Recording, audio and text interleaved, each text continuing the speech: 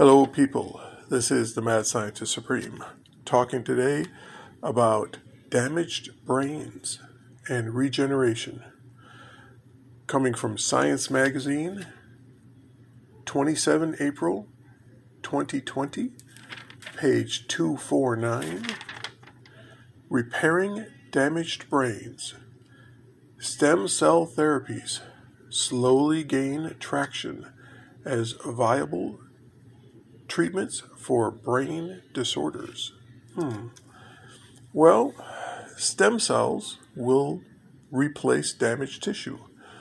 And I've talked before about this, but if you've got senescent cells that aren't quite working right, and you add in the correct chemical, and the correct chemical is in very young blood plasma, you add young blood plasma to your system, and that chemical will remove damaged cells and replace them with stem cells.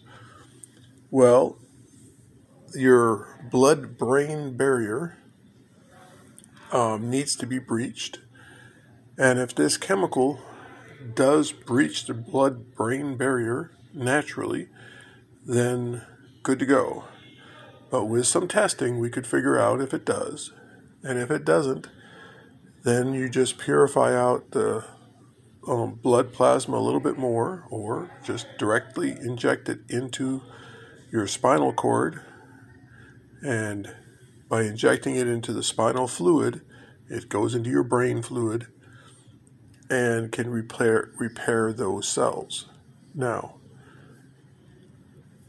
let's take this a couple of steps further.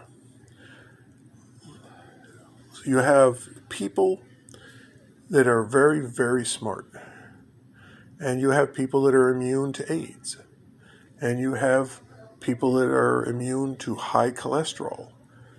Well, you get somebody with the very best bone marrow you can, the very best system, so that they're very smart, they're very energetic, they are immune to AIDS, have very low cholesterol or none or the bad cholesterol, and you take and replace your bone marrow with their bone marrow. Now, there is another chemical out there that we've talked about before that makes tissue rejection obsolete. So you take a chemical that kills all your bone marrow, add this new chemical that they were able to derive from people or develop because they studied how babies interact with people. When a woman is pregnant, the baby gives off a particular chemical that fools the woman's immune system to say, hey, I'm natural, I'm not a tumor growing. Well, tumors have developed the same chemical. Well, you take that chemical, inject it into you, give you new bone marrow, and now when your body is regenerating, is growing new cells, it's these new high-powered, better cells. So over time, if you're replacing damaged brain tissue, you become smarter. If your cholesterol is too high, slowly your cholesterol come down.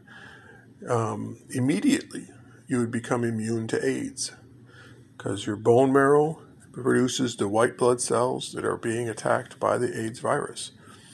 So there's a multiple things we can do in order to make you a better you. Now, you get people with traumatic brain injuries, give them the correct chemicals you give them a nice injection of young